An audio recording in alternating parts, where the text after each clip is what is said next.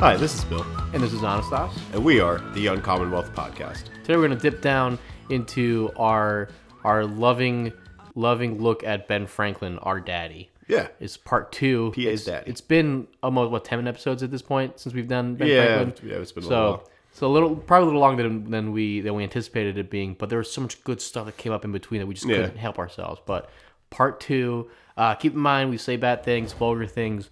Ben Franklin's especially vulgar, especially since we dip into his Perverse past. Yeah, his fun stuff. His fun His naughty bits. his naughty bits. Yeah, we dip into his naughty bits. So keep in mind, be aware of who you're listening around, all that good stuff. But yeah, Ben Franklin part 2. Yep. Electric Boogaloo. Numero dos. Yeah. He spoke Spanish. Did he speak Spanish? I don't know. Yeah. I feel like probably. We could say whatever we want and you'd believe us, wouldn't you? You fools. Could lie all the time. For part of the fake news media. Yep. That's us. That's us. We Fox are. News. Oh, We're MSNBC. I don't like this anymore. More like, yes, the Ben Franklin Network coming right at you. At what? Ben Franklin Network. BFN. You know, he was a newsman. Yeah. Oh yeah. Well, and we touched on that last episode. This episode's gonna be more on like the sciencey bits of him. Yeah.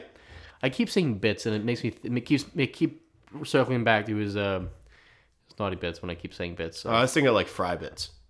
What's a fry bit? Like Little fried bits and yeah.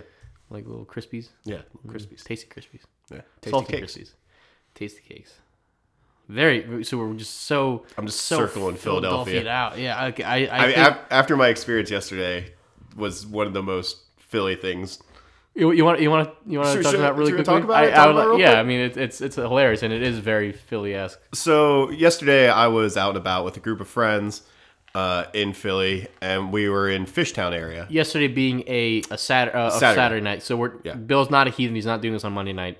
Yeah. This was Saturday during the day, even like the sun was out, it was bright, it was shining. We're all hopped up on warm weather and sunshine, and we were gonna go to this place called Frankfurt Hall. It's a beer garden style place, and this line was huge. So Ernie was like, buddy Ernie was like, well, let's go to the L Bar. We'll grab a hot dog and a Citywide. For those of you not from Philadelphia, Citywide is a citywide special. Kind of varies a little bit place to place, but it's supposed to be PBR pounder and a shot of whiskey for $4 to $6. A bad whiskey, Yeah, typically. usually Fireball, but yeah, bad whiskeys. I know some places do like Tecate and tequila if it's a Mexican place or stuff like that. But regardless, so we were going to the L Bar, which is a dive bar, and the girls were not into it. It's a whole other story. But on the way there, there's this dude standing there, and he's like doing that weaving drunk. He's standing on the corner, and he drops his phone. And I think Kristen laughed at him, and he was just like, "Oh, it's not funny." And we're just like, it's like kind of funny. And we kept moving, and he started like walking alongside us and behind us. And the girls were like, especially Kristen was like, "Hey, like, can you leave us alone? Like, this isn't funny." Ernie's carrying her on his back because she sprained her fucking ankle. Oh, I missed that. I forgot to tell you that part. Yeah. So he's carrying her this whole time. Just like I just like kind of keep moving myself in between them and him. Mm-hmm. And eventually I was like, "Hey man, like you're not funny, you're not cool. Why don't you just leave us alone? Like we're not entertained by this." So this is going on for like a 2-block walk. We get to the L Bar, and the guy comes in after us. And Ernie goes up to the bartender and he's like, "Hey, like I don't know if you have a bouncer on or not, but this guy like shouldn't be here. He just followed us the whole way. Like he's destroyed. There's no way he should be served." Drunk as shit, like 5 p.m. Dude, it was gnarly drunk. Wicked twisted, as they say in New England. I don't know if they say that. I'm sure they do. But he guessed. I kind of missed this. I was like in the bathroom and I came out just as like I heard a "fuck off." So he yelled, like as they were kicking him out, he yelled at him and was like, "Hey, fuck off, fuck you guys." And this whole side of the bar just turns and yells, "And no, you fuck off." It's our sense of community that It's like really makes us Philadelphia, right? The community of fuck you. Yeah, we're not afraid to yell at a drunk guy. Yeah, We're just not yeah, afraid, right. Especially if they yell at us first. Oh yeah, he started it. So, yeah, he deserved it. In the spirit of and we've done a lot of Philadelphia-centric episodes recently. So, Yeah, we're gonna need to hit some other parts of the state. I promise we're not just a Philly podcast. We'll that's Philly touch pod on who. other we'll touch on other parts of the state very soon. But you just can't ignore the sheer magnetism of Ben Franklin, can you? I mean, You can't. no. Yeah, especially when you have an encounter like you did yesterday. It's just I'm sure he did that to people in London and told him, here "Fuck you." in Boston. Just, Yeah, fuck off. yeah. So let's talk about some of his inventions. We're just gonna touch on different parts of his scientific background. So we'll just go back and forth. I use different Ben Franklin inventions, like the stove. Yeah, both bifocal. You don't have a Franklin stove. You ever had a Franklin stove? No. Yeah. Yeah. Yep. Yeah. That's how I keep warm in the wintertime, right? Yeah. He invented the stove. So we invented bifocals. So we're not going to touch on every invention he had a hand in because it's just a lot. He did everything. We'll touch on some of his. He invented this country. Yeah, I mean libraries and all that too, and the firehouse, but Post office. So we'll skim over some topics and if you're really interested, you can do your own search. You damn lazy people. Yeah, go to the Franklin Institute, which doesn't actually have a lot to do with him. No. So let's talk about electricity. And before we go into that, I just want to point this out that Franklin never patented any of his inventions. Yeah. So wholesome, so loving, and such a steward of mankind's scientific achievements. Humankind's. Yes. Are we dancer or are we human? Good old Killers reference. They're so good live. So he wrote in his autobiography. I actually saw them in 2009, I think, or 2010 maybe. But he wrote in his autobiography, as we enjoy great advantages from inventions of others, we should be glad of an opportunity to serve others by any invention of ours. And this we should do freely and generously. Yeah, it's good and nice sentiment. Standing on the shoulders of giants. I'm going to throw this out there too. He had money anyway, or he made money anyway, and he was a man of stature, and he didn't really need to continuously bring in loads of cash. So status and wealth. He could say that, but it is a nice sentiment, but because it allows people to build on those inventions and build on those scientific discoveries and really help advance humankind, as he said, without the thought of worrying about patents. He started exploring electricity in 1746.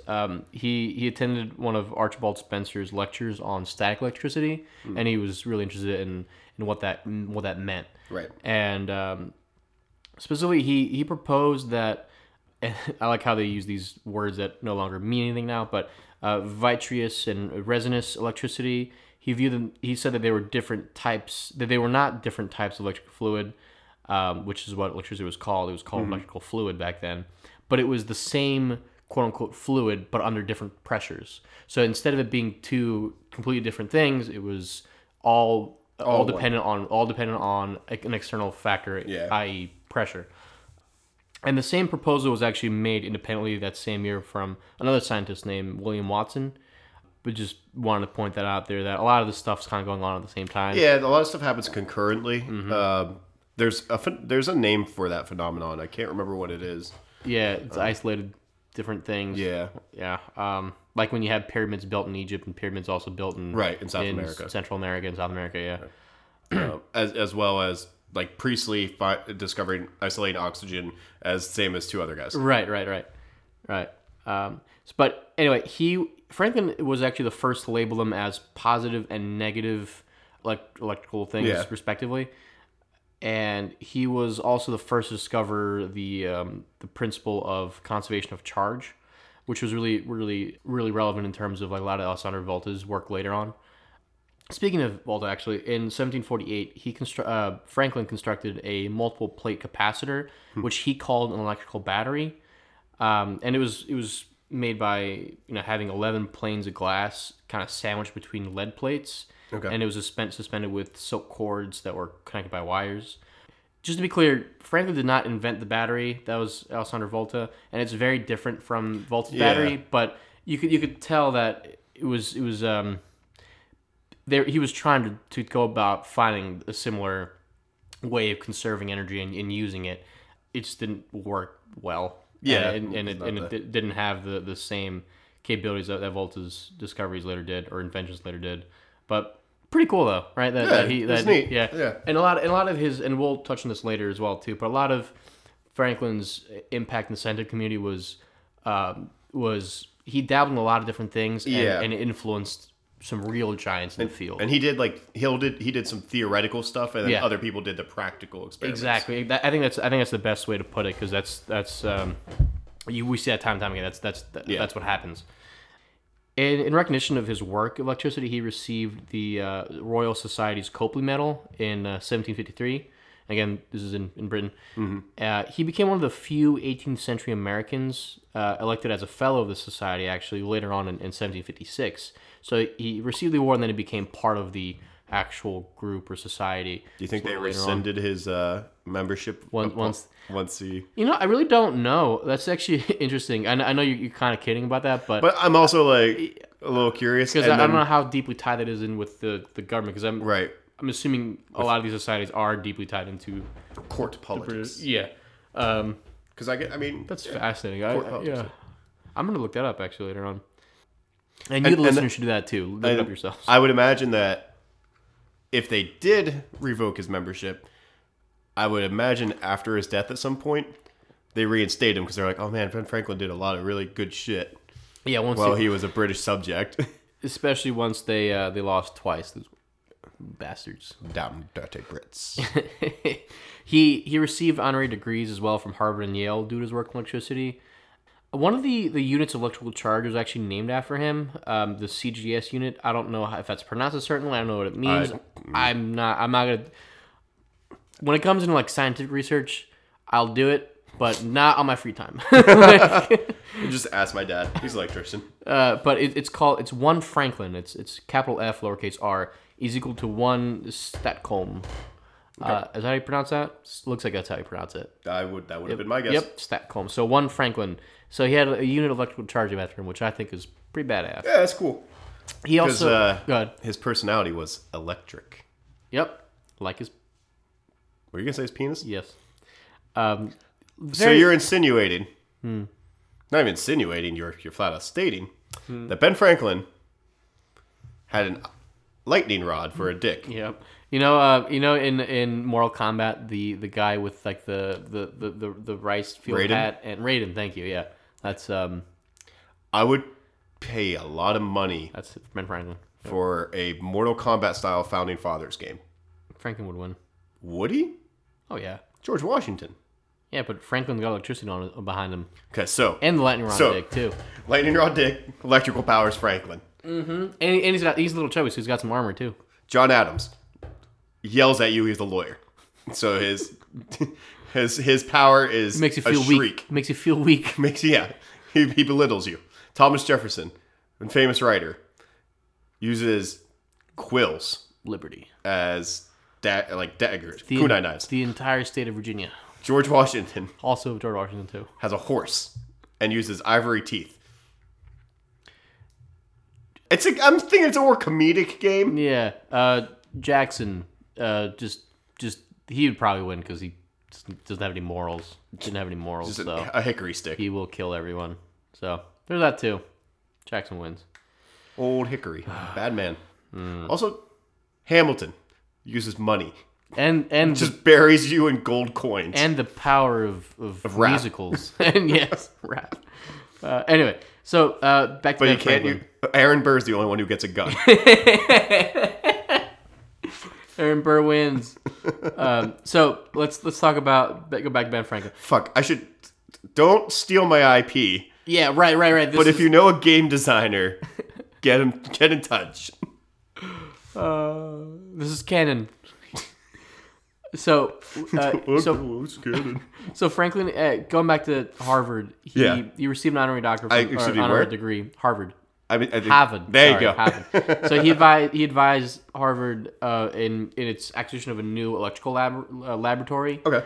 There was a fire in 1764, which destroyed the original Harvard Hall, along with their their entire electrical lab collection. So they had a bunch of different apparatuses, whatever.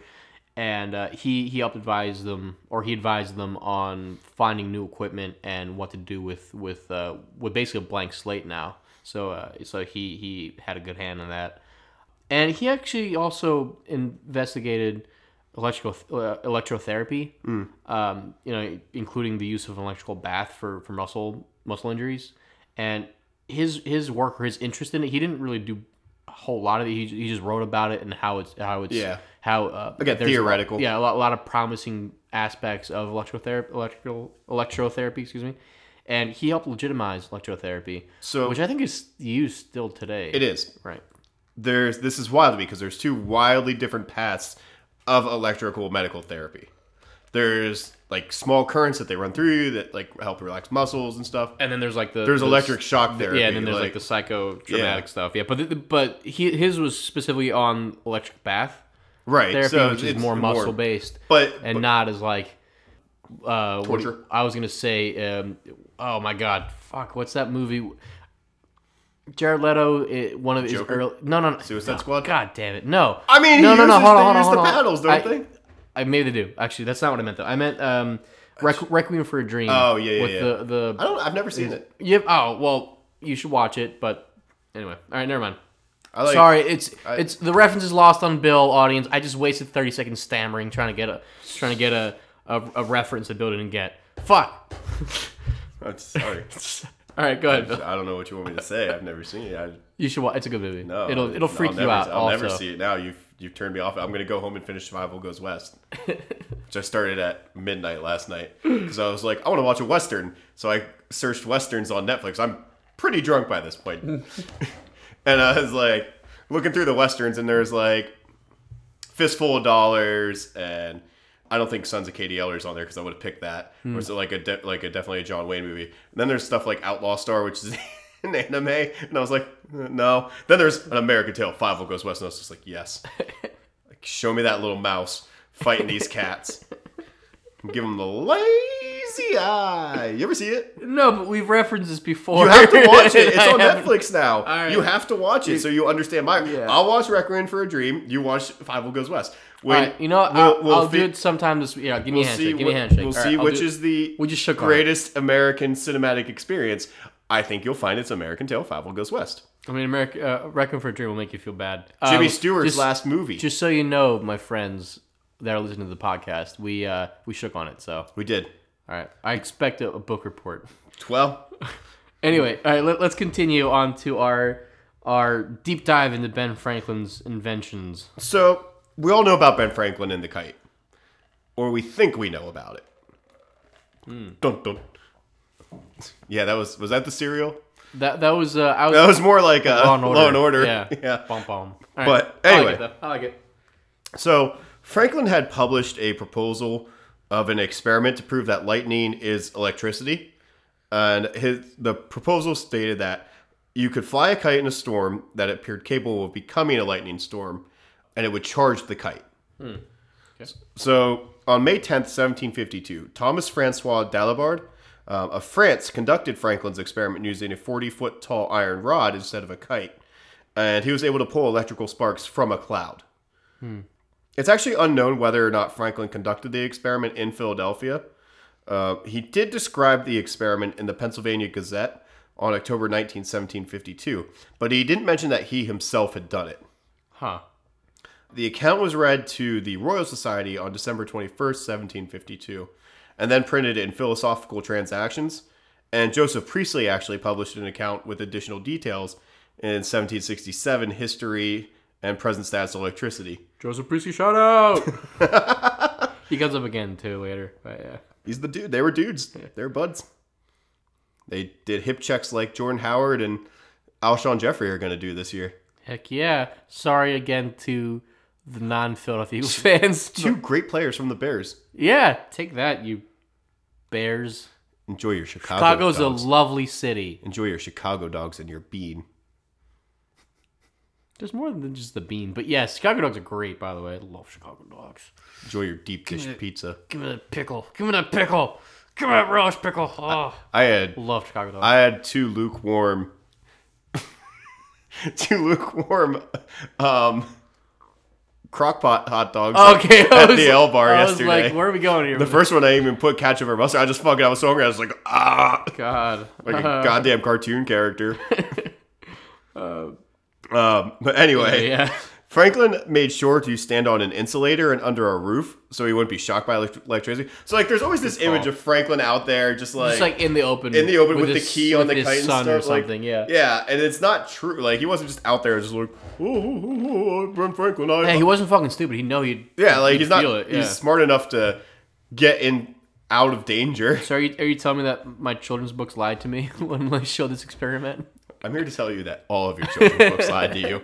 This is history. Welcome. Well, now when my son's born, I'm gonna look him in the eyes and say, "Hey, son, Franklin didn't actually do this. Don't let him lie to you." and then his teacher would be like, "Oh God, this kid."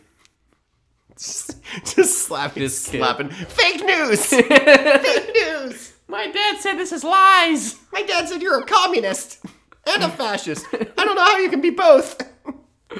Oh, God. Wait, since when did I become a Fox News grandpa? Like, when did this happen?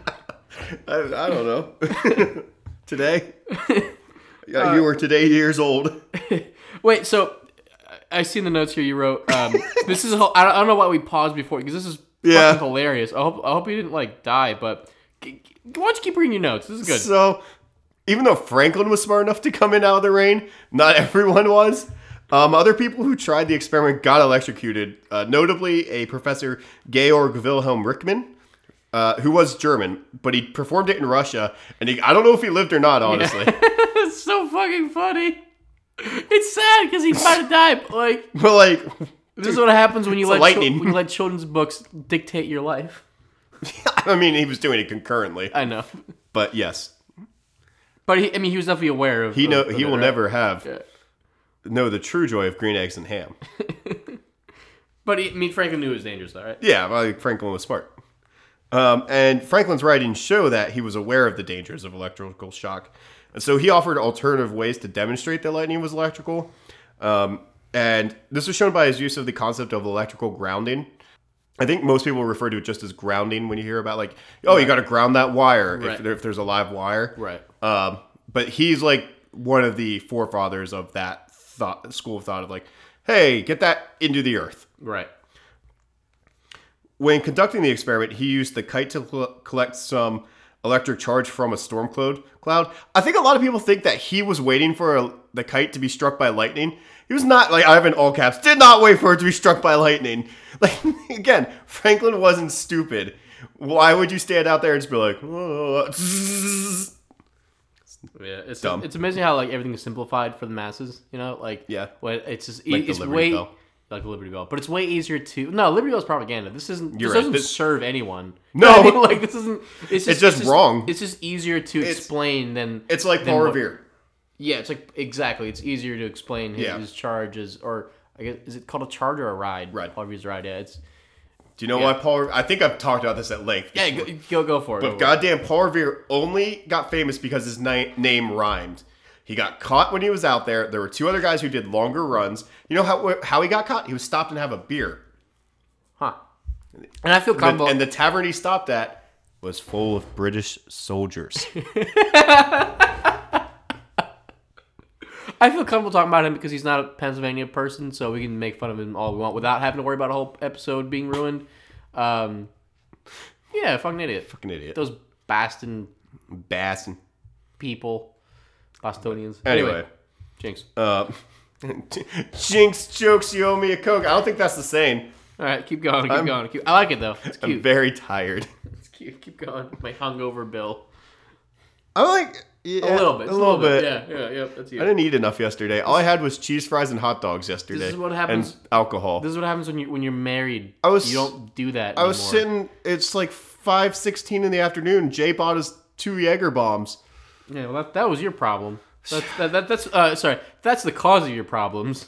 That's the beginning.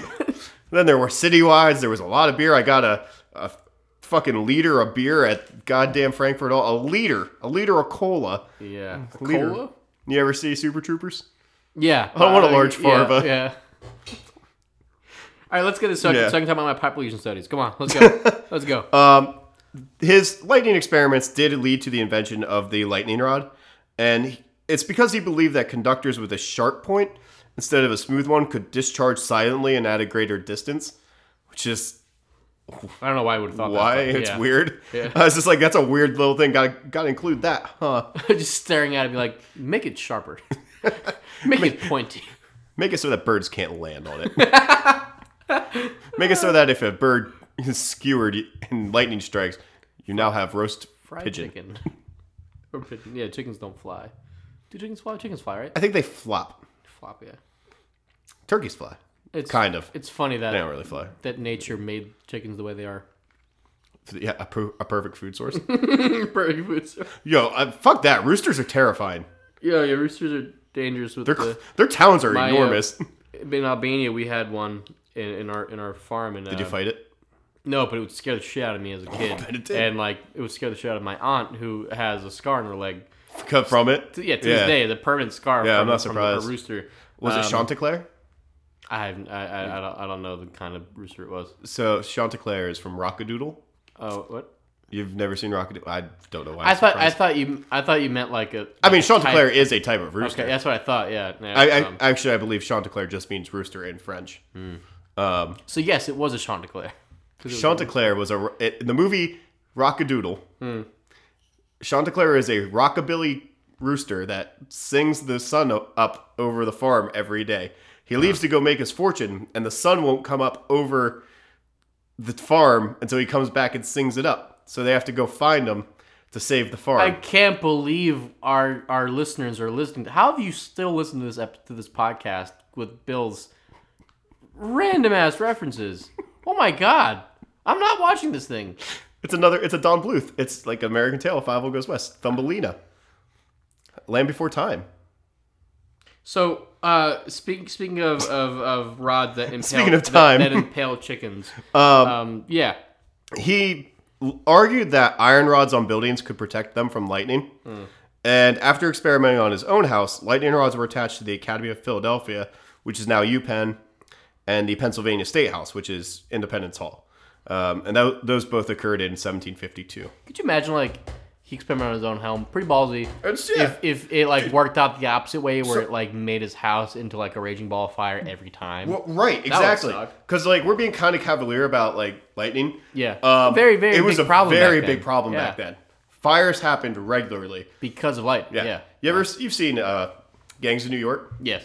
With the fire, like there's always fires, and then like the fires didn't even get put out all the time because the companies were fighting each other in the streets. Like that's a real thing that happened, and like that might be the most accurate thing in that movie. Yes. Yeah. It's a good movie though. 5 points, right? 5 points. Yeah. The Dead Rabbits. Fuck New York. I mean, that's a pretty dope movie. But I mean, just to go back to that, like Is that Scorsese? millions. Yes. Yeah. Pretty sure. Yeah. Like, I don't think it's a stretch to say millions of people have died because of lightning. No, yeah, for sure. Lightning fires and specifically because like the chance of being struck by lightning is very low. Right. But the after effects of lightning, because of Franklin's invention, became so that we can laugh at lightning. People getting. We no longer fear Thor. But we don't fear of lightning in the same way that we did 300 years ago, 250 years ago, 300 years ago. I don't know. Time is meaningless. It's a construct. Yeah. That's why I like The Land Before Time. So speaking of people, because I guess we've been talking about people the whole time. Population studies, one of my favorite subjects. I love population studies. I'm a fucking nerd about it. But Franklin actually had a major influence on demography or population studies. I don't know if it's called demography still. I'm pretty sure it's population studies. But anyway, he had a big influence on it. And at the time, it was an emerging science, so he was kind of a pioneer of sorts. He wrote observations of the increase of mankind in 1755, and that, along with Ezra Stiles' discourse on Christian union in 1760, those two pieces were considered the leading works of 18th century American population studies. Nice. It's very interesting. He started taking notes on population growth during the 1730s and 1740s, and he found that the American population had the greatest growth rate on Earth during that time period. And people were fucking. People were fucking. And living. And living. And like living longer, I mean. Well, that's the thing. Infant mortality was a big Yeah. issue, and it was peering upwards. Yeah. Because of food, prevalence Yeah. of food, basically, and that's what he found. He found that it was growing based on food supply and America's abundance of food, and also specifically our abundance of farmland was a reason for this population growth. He calculated that America's population was doubling every 20 years, and that it would surpass England's population in a century. So that was the 1830s. He theorized that it would be bigger than its hub nation or its homeland, I guess. Yeah. Because again, 1730s, 1740s, we're still under their armpit, and Yeah. they're our daddy, I guess. What a way to put that. In 1751, he drafted observations concerning the increase of mankind, peopling of countries, etc. And that was in 1751. It was anonymously printed in Boston in 1755, and it was quickly reproduced in Britain. And it had a huge impact on economist Adam Smith, and then later the demographer Thomas Malthus. Malthus. But again, Adam Smith used a lot of his studies on population growth to affect his writings on economics, which is great. It's one man had all these tentacles that influence all these different branches of science. Yep. What is he, a squid? No, he's kraken? He's a kraken, sexual kraken. Oh. So Franklin's predictions really freaked the fuck out of the British leaders. They did not want to have their colonies be bigger than they were in terms of population, which meant better ability to defend themselves and also attack the homeland, even with the huge Atlantic Ocean between them. So they were. You could argue that Franklin's predictions led to a willingness for England to impose stricter restrictions on the colonies. Yeah, kind of chicken or the egg type of thing. I mean, but they became more of a police. It became more of a police state. Yeah. After they realized that, hey, they're a potential danger to us. And part of that was coming from they had some costly wars in other sections, and so they recognized that the Americas were loaded with cash because of tobacco and indigo. Right. The slave trade was very profitable. And so they also recognized that they were getting mad about taxation without representation, even though the taxes on the colonies were much less than those in Britain. Yep. But yeah, Franklin's studies were like, they could be a problem. Yeah, it helped reinforce it. Yeah. Like you said, they weren't doing too hot in terms of their money situation around the world. Yeah, and I just think it's cool. Like a fucking one of his studies led to them being like, hey, let's make their lives harder, and then that turned out really well. He was also you mentioned the slave trade as well. He was also pioneering the study of slave demography. And he mentioned that in that 1755 essay, the observations concerning increase of mankind. And he noted that he tracked it, and he made mention that it was increasing. And I don't believe he made any statements in terms of morality or that, but he did note it, which is interesting because a lot of times he wouldn't. Yeah, most people wouldn't touch that. He wouldn't touch that at all. But yeah, cool stuff. I love population studies. I love looking at population growth. There's a joy in your eyes. Yeah, I'm you look alive for the first time in years. It's cool. It's cool, and it's neat that happier than on your wedding day. That's not true. Happier than when you found out Oliver's on the way. Have you ever looked at a metropolitan statistical area graph? It's cool, man. Yeah, I've seen them. Awesome. So fucking cool. Man, you got All right, let's move away from the soda before I get some growth. Oh goodness. In my nipples. Oh no. Yep, keep going. So, now that I'm thoroughly disgusted. Cut diamonds. Oh. Harder than a diamond in a nice storm. Anyway, Franklin didn't just look at people and electricity. He looked at all kinds of stuff. But he was also interested in the ocean currents of the Atlantic. And when he was deputy postmaster, was when he specifically became interested in North Atlantic circulation patterns. He was in England in 1768, and Franklin had heard a complaint from the Colonial Board of Customs. And the complaint was this. Why did it take British packet ships carrying mail several weeks longer to reach New York than it took an average merchant ship to reach Newport, Rhode Island? The merchantmen had a longer and more complex voyage because they left from London, while the packets left from Falmouth in Cornwall. It didn't make sense, like why the journey took longer. Right. So Franklin asked his cousin Timothy Folger about it. It's the best thing about every morning waking up is that Folgers, huh? Timothy Folger in your cup. Just gonna throw that out there that he did not. It's not right. That's not him, right? That's not the Folgers guy. Cool. No, considering he was a whaling captain from Nantucket. From Nantucket, yes. Once was a man from Nantucket. His name was Timothy Folger, and he was a whaling captain. He said, "Fuck it, let's continue." Right. But Folger told him that merchant ships usually avoided a strong eastbound mid-ocean current, and that the mail packet captain had sailed directly into it, which caused his ship to sail directly into a current of 3 miles per hour. Which, like, 3 miles per hour is nothing, but also it's not when sailing. Yeah, well, especially when you don't have an engine to do it. Yeah, like you're just relying on the wind and currents. Yeah. It's very difficult. So Franklin Folger and other sea captains worked together to chart the current and named it the Gulf Stream, which is still known as today. Oh, they named it that? Yep. Oh, that's cool. Surprise, I don't read all the notes all the time, guys. A little glance behind the curtain here. The Uncommon Wealth. That's really cool. Good for him. So he published his Gulf Stream chart in 1770 in England, and no one cared at all. They didn't give a shit. Not a single fuck was given. Reprints occurred in 1778 in France and 1786 in the U.S., and the original British edition of the chart was so ignored in England that people thought it was lost forever until Phil Richardson, a Woods Hole oceanographer, that's a not-for-profit private company. Gotcha. Or private fund, I guess.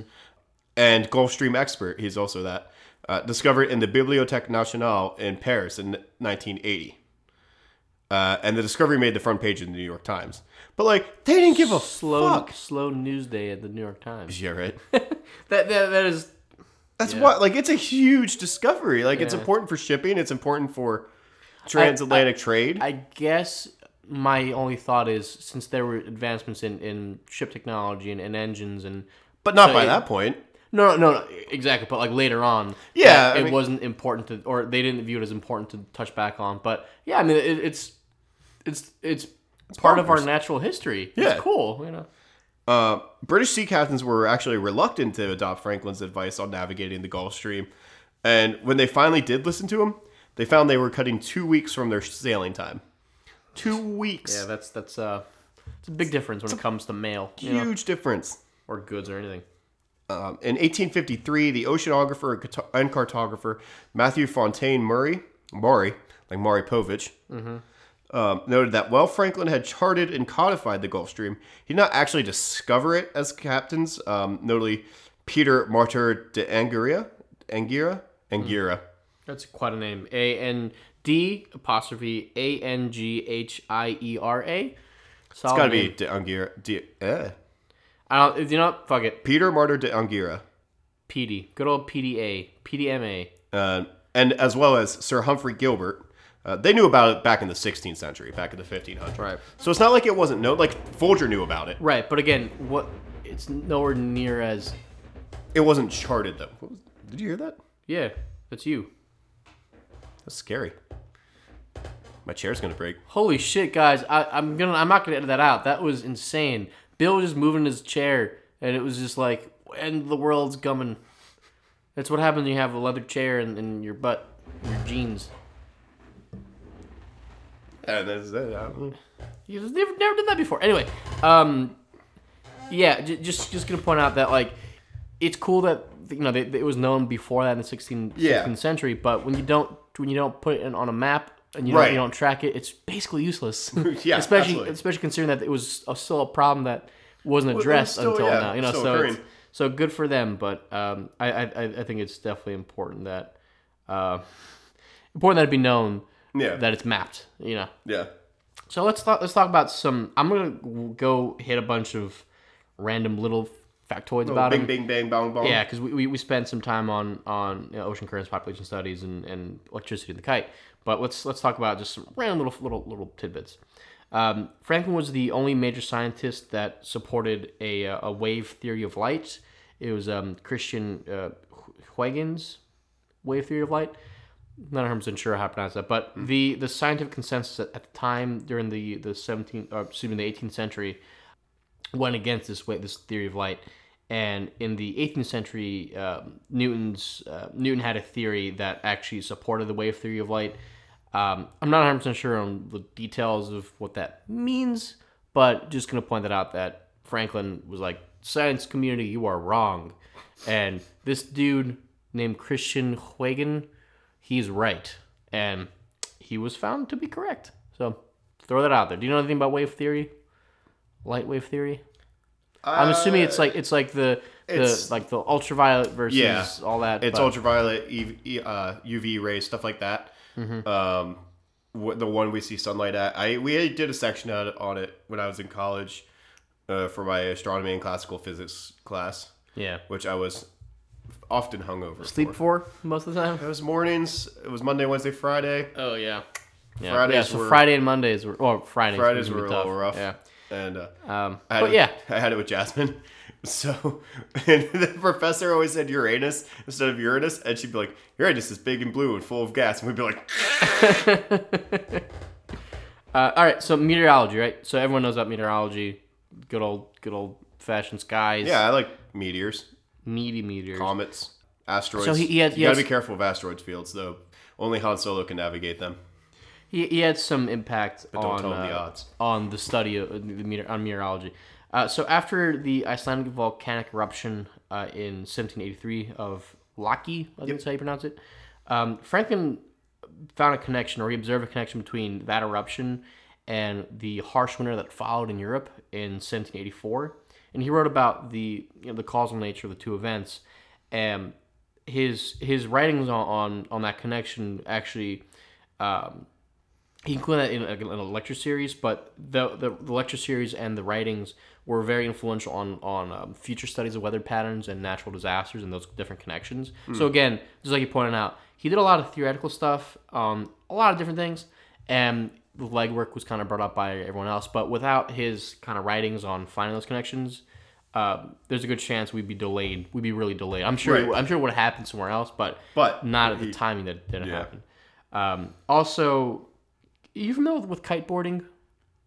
It's when you get a skateboard and you put a big kite on it. Yeah. Maybe a longboard. Yeah, but except in water. But it's on water. But yeah, you say longboard. Yeah, but that's longboard's a skateboard. But yes, keep going. Is that actually like what it was? That's what it is. Making a joke. Yeah. No, that's what it is. It's but on water. Like when you see those like people that they're out there with the big like sail. Yeah, exactly. It's actually pretty fucking cool. So I thought it was called wakeboarding. I think are those different things? I think it's slightly different because I'm not sure if one's pulled by a boat or not. Oh, that's I think that one's. I think it's with a wakeboard. I think because they're in the wake of the boat. That makes sense. Yeah. But yeah, I mean, fucking Ben Franklin influenced your Caribbean vacations, guys. Just gonna throw that out there. Excuse me. Should I keep that in there? It's up to you. I'm gonna keep that in there.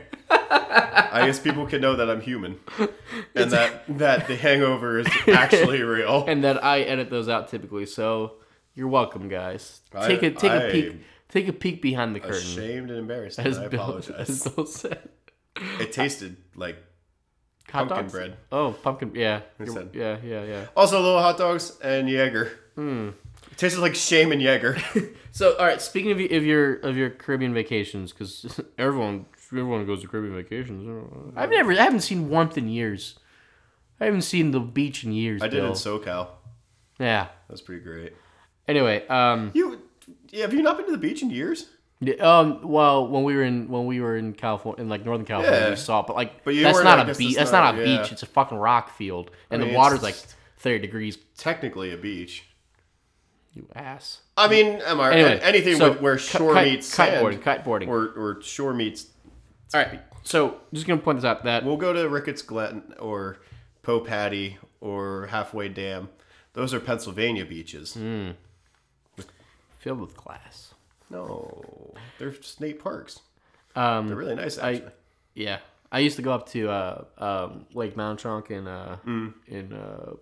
Jim Thorpe, actually. Yeah, it's really nice. Yeah, see? But anyway, so kiteboarding. George Pocock, which is a great name, he invented kiteboarding, but he wrote in his book that touched on kiteboarding.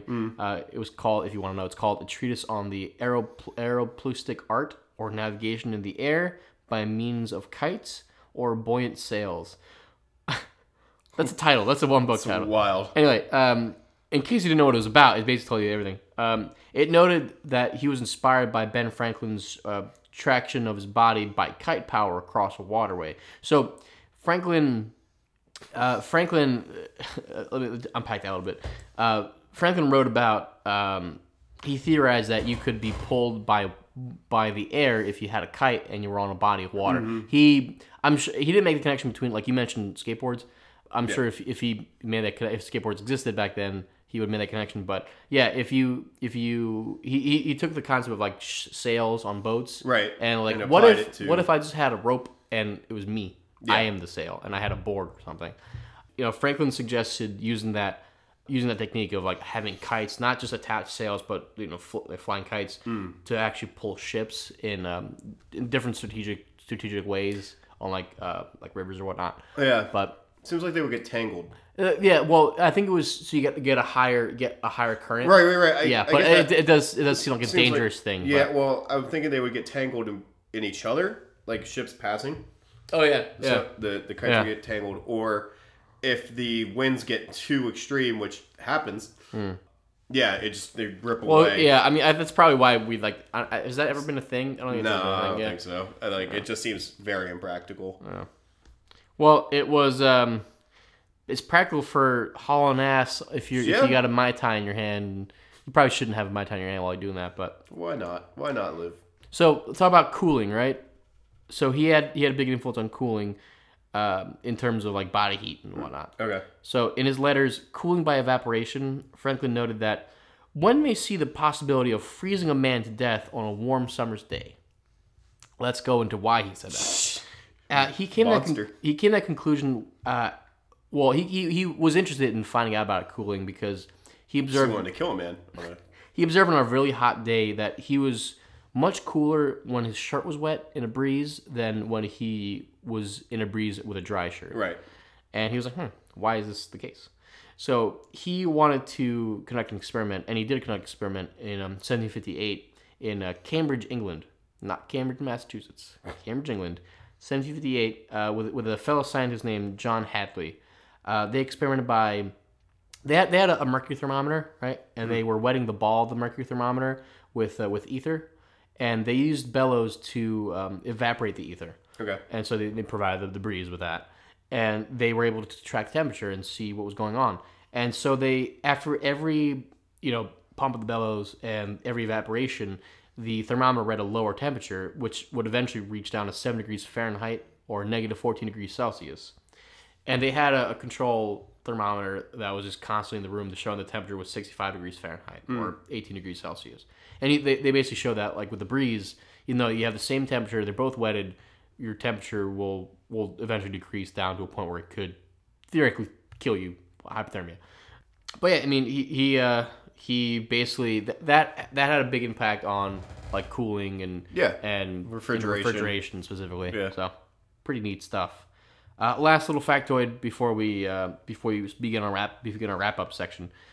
Franklin is considered the father of the pro-con list, and I mentioned Joseph Priestley before, but Franklin wrote in 1772 a letter to Priestley, laying out an idea that he had on basically descriptive of a pro-con list. It basically use it as like a decision-making technique, and it's considered now a pretty common decision-making technique. Yeah, people do it all the time. You list pros and cons of whatever problem you have in front of you, and then you map it out and you make a decision based off of how many pros, how many cons, and whatnot. It was also called, it's sometimes called a decisional balance sheet, which is cute. I like that. But yeah, Franklin. If you ever have a problem that you use a pro-con sheet on, you can thank your daddy. Good old Benji Franks. You can thank your daddy. Yeah, Ben Franklin. He's a fucking man. Should we talk real quick on his. Do you want to do your deviants? podcast within a podcast? Do you want to do it? Yeah. You want to do it? No, you do it. I got my podcast within a podcast, which is town names. Yeah. So yours is Ben Franklin Fucks. My podcast and the podcast is Ben Franklin Fucks. So again, this is a multi-part series within our multi-part series of Ben Franklin. All right. So Ben Franklin, sex club fiend. He was believed to be part of or a member of the Medmenham monks, also known as the Hellfire Club. And this was when Franklin was in London. Excuse me, Jesus. We're gassy people. Dude, I am... they're all staying in today, Bill. They're all staying in. This is our edit-free episode. Except it's not edit-free, but... goodness. Yeah. No, just send it out. Send it out. Pure, raw, unfiltered. Pure, raw, unfiltered. Let them know what a fucking monster I am. No, don't worry. Anyway, so it's 1757 to 1775. Franklin was in London. And historians believe that he was a member of that club, the, again, Medmenham Club monks. It was a group of libertine men that were known for their perverse sexual proclivities. And basically, they didn't adhere to the religious constraints of, not doing they like to crazy wear sex club stuff. Donkey ears and play pin the tail on the donkey. So his actual membership cannot be confirmed or it can't be denied either, which is the greatest saying ever. But historians point out that he did have a lot of close friends that were major members of this club, including the founder of the club, Francis Dashwood. So Dashwood? And we all, hilarious, right? Hilarious name. Dashing Wood. We all know about his carnal needs and how he's well known. His proclivities. Is well known for being a dirty boy. So he's friends. A dirty boy. He's friends with the founder of a notorious sex club.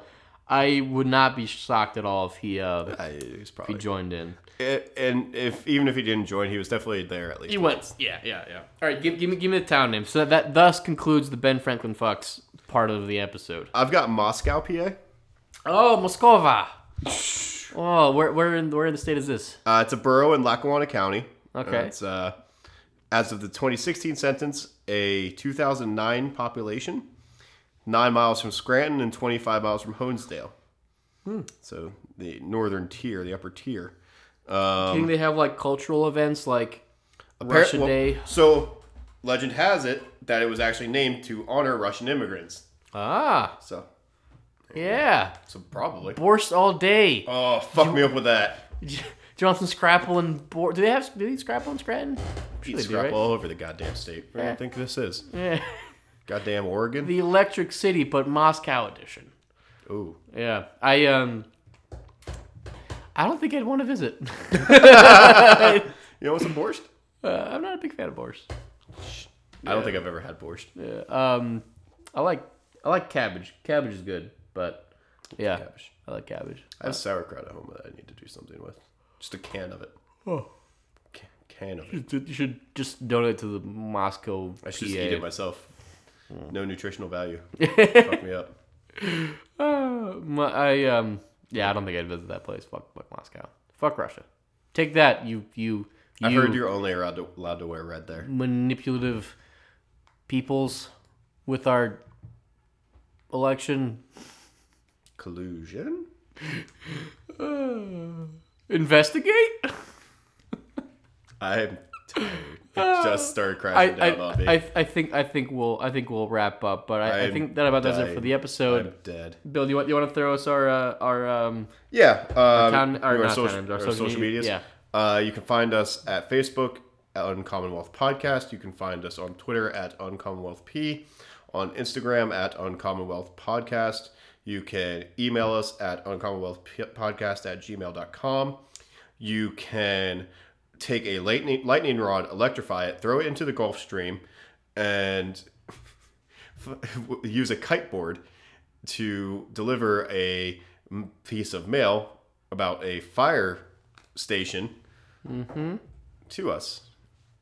And we will know that you listened to this episode and all of Ben Franklin's inventions. If Ben Franklin had access to a camera, what would be the first thing he'd send out? Dick pic. Yeah. Or his asshole. Fair maiden, here's my hog. This is one of the founders of the country. He did so much good as we went through in this episode. I know. So many impactful things. And the only thing I can think about when I hear Ben Franklin now is the $100 bill and here's my hog, fair maiden. And that he's raiding. And then he's raiding now. Yeah. All right. And also... Here is my hog. Yeah, I just started thinking about that sentence. All right, well, I'm so tired. I'm getting punchy. That about does it for this episode, right? Oh, goodness. This has been Anastas. This has been Bill. We've been the Uncommon Podcast. Here's my hog.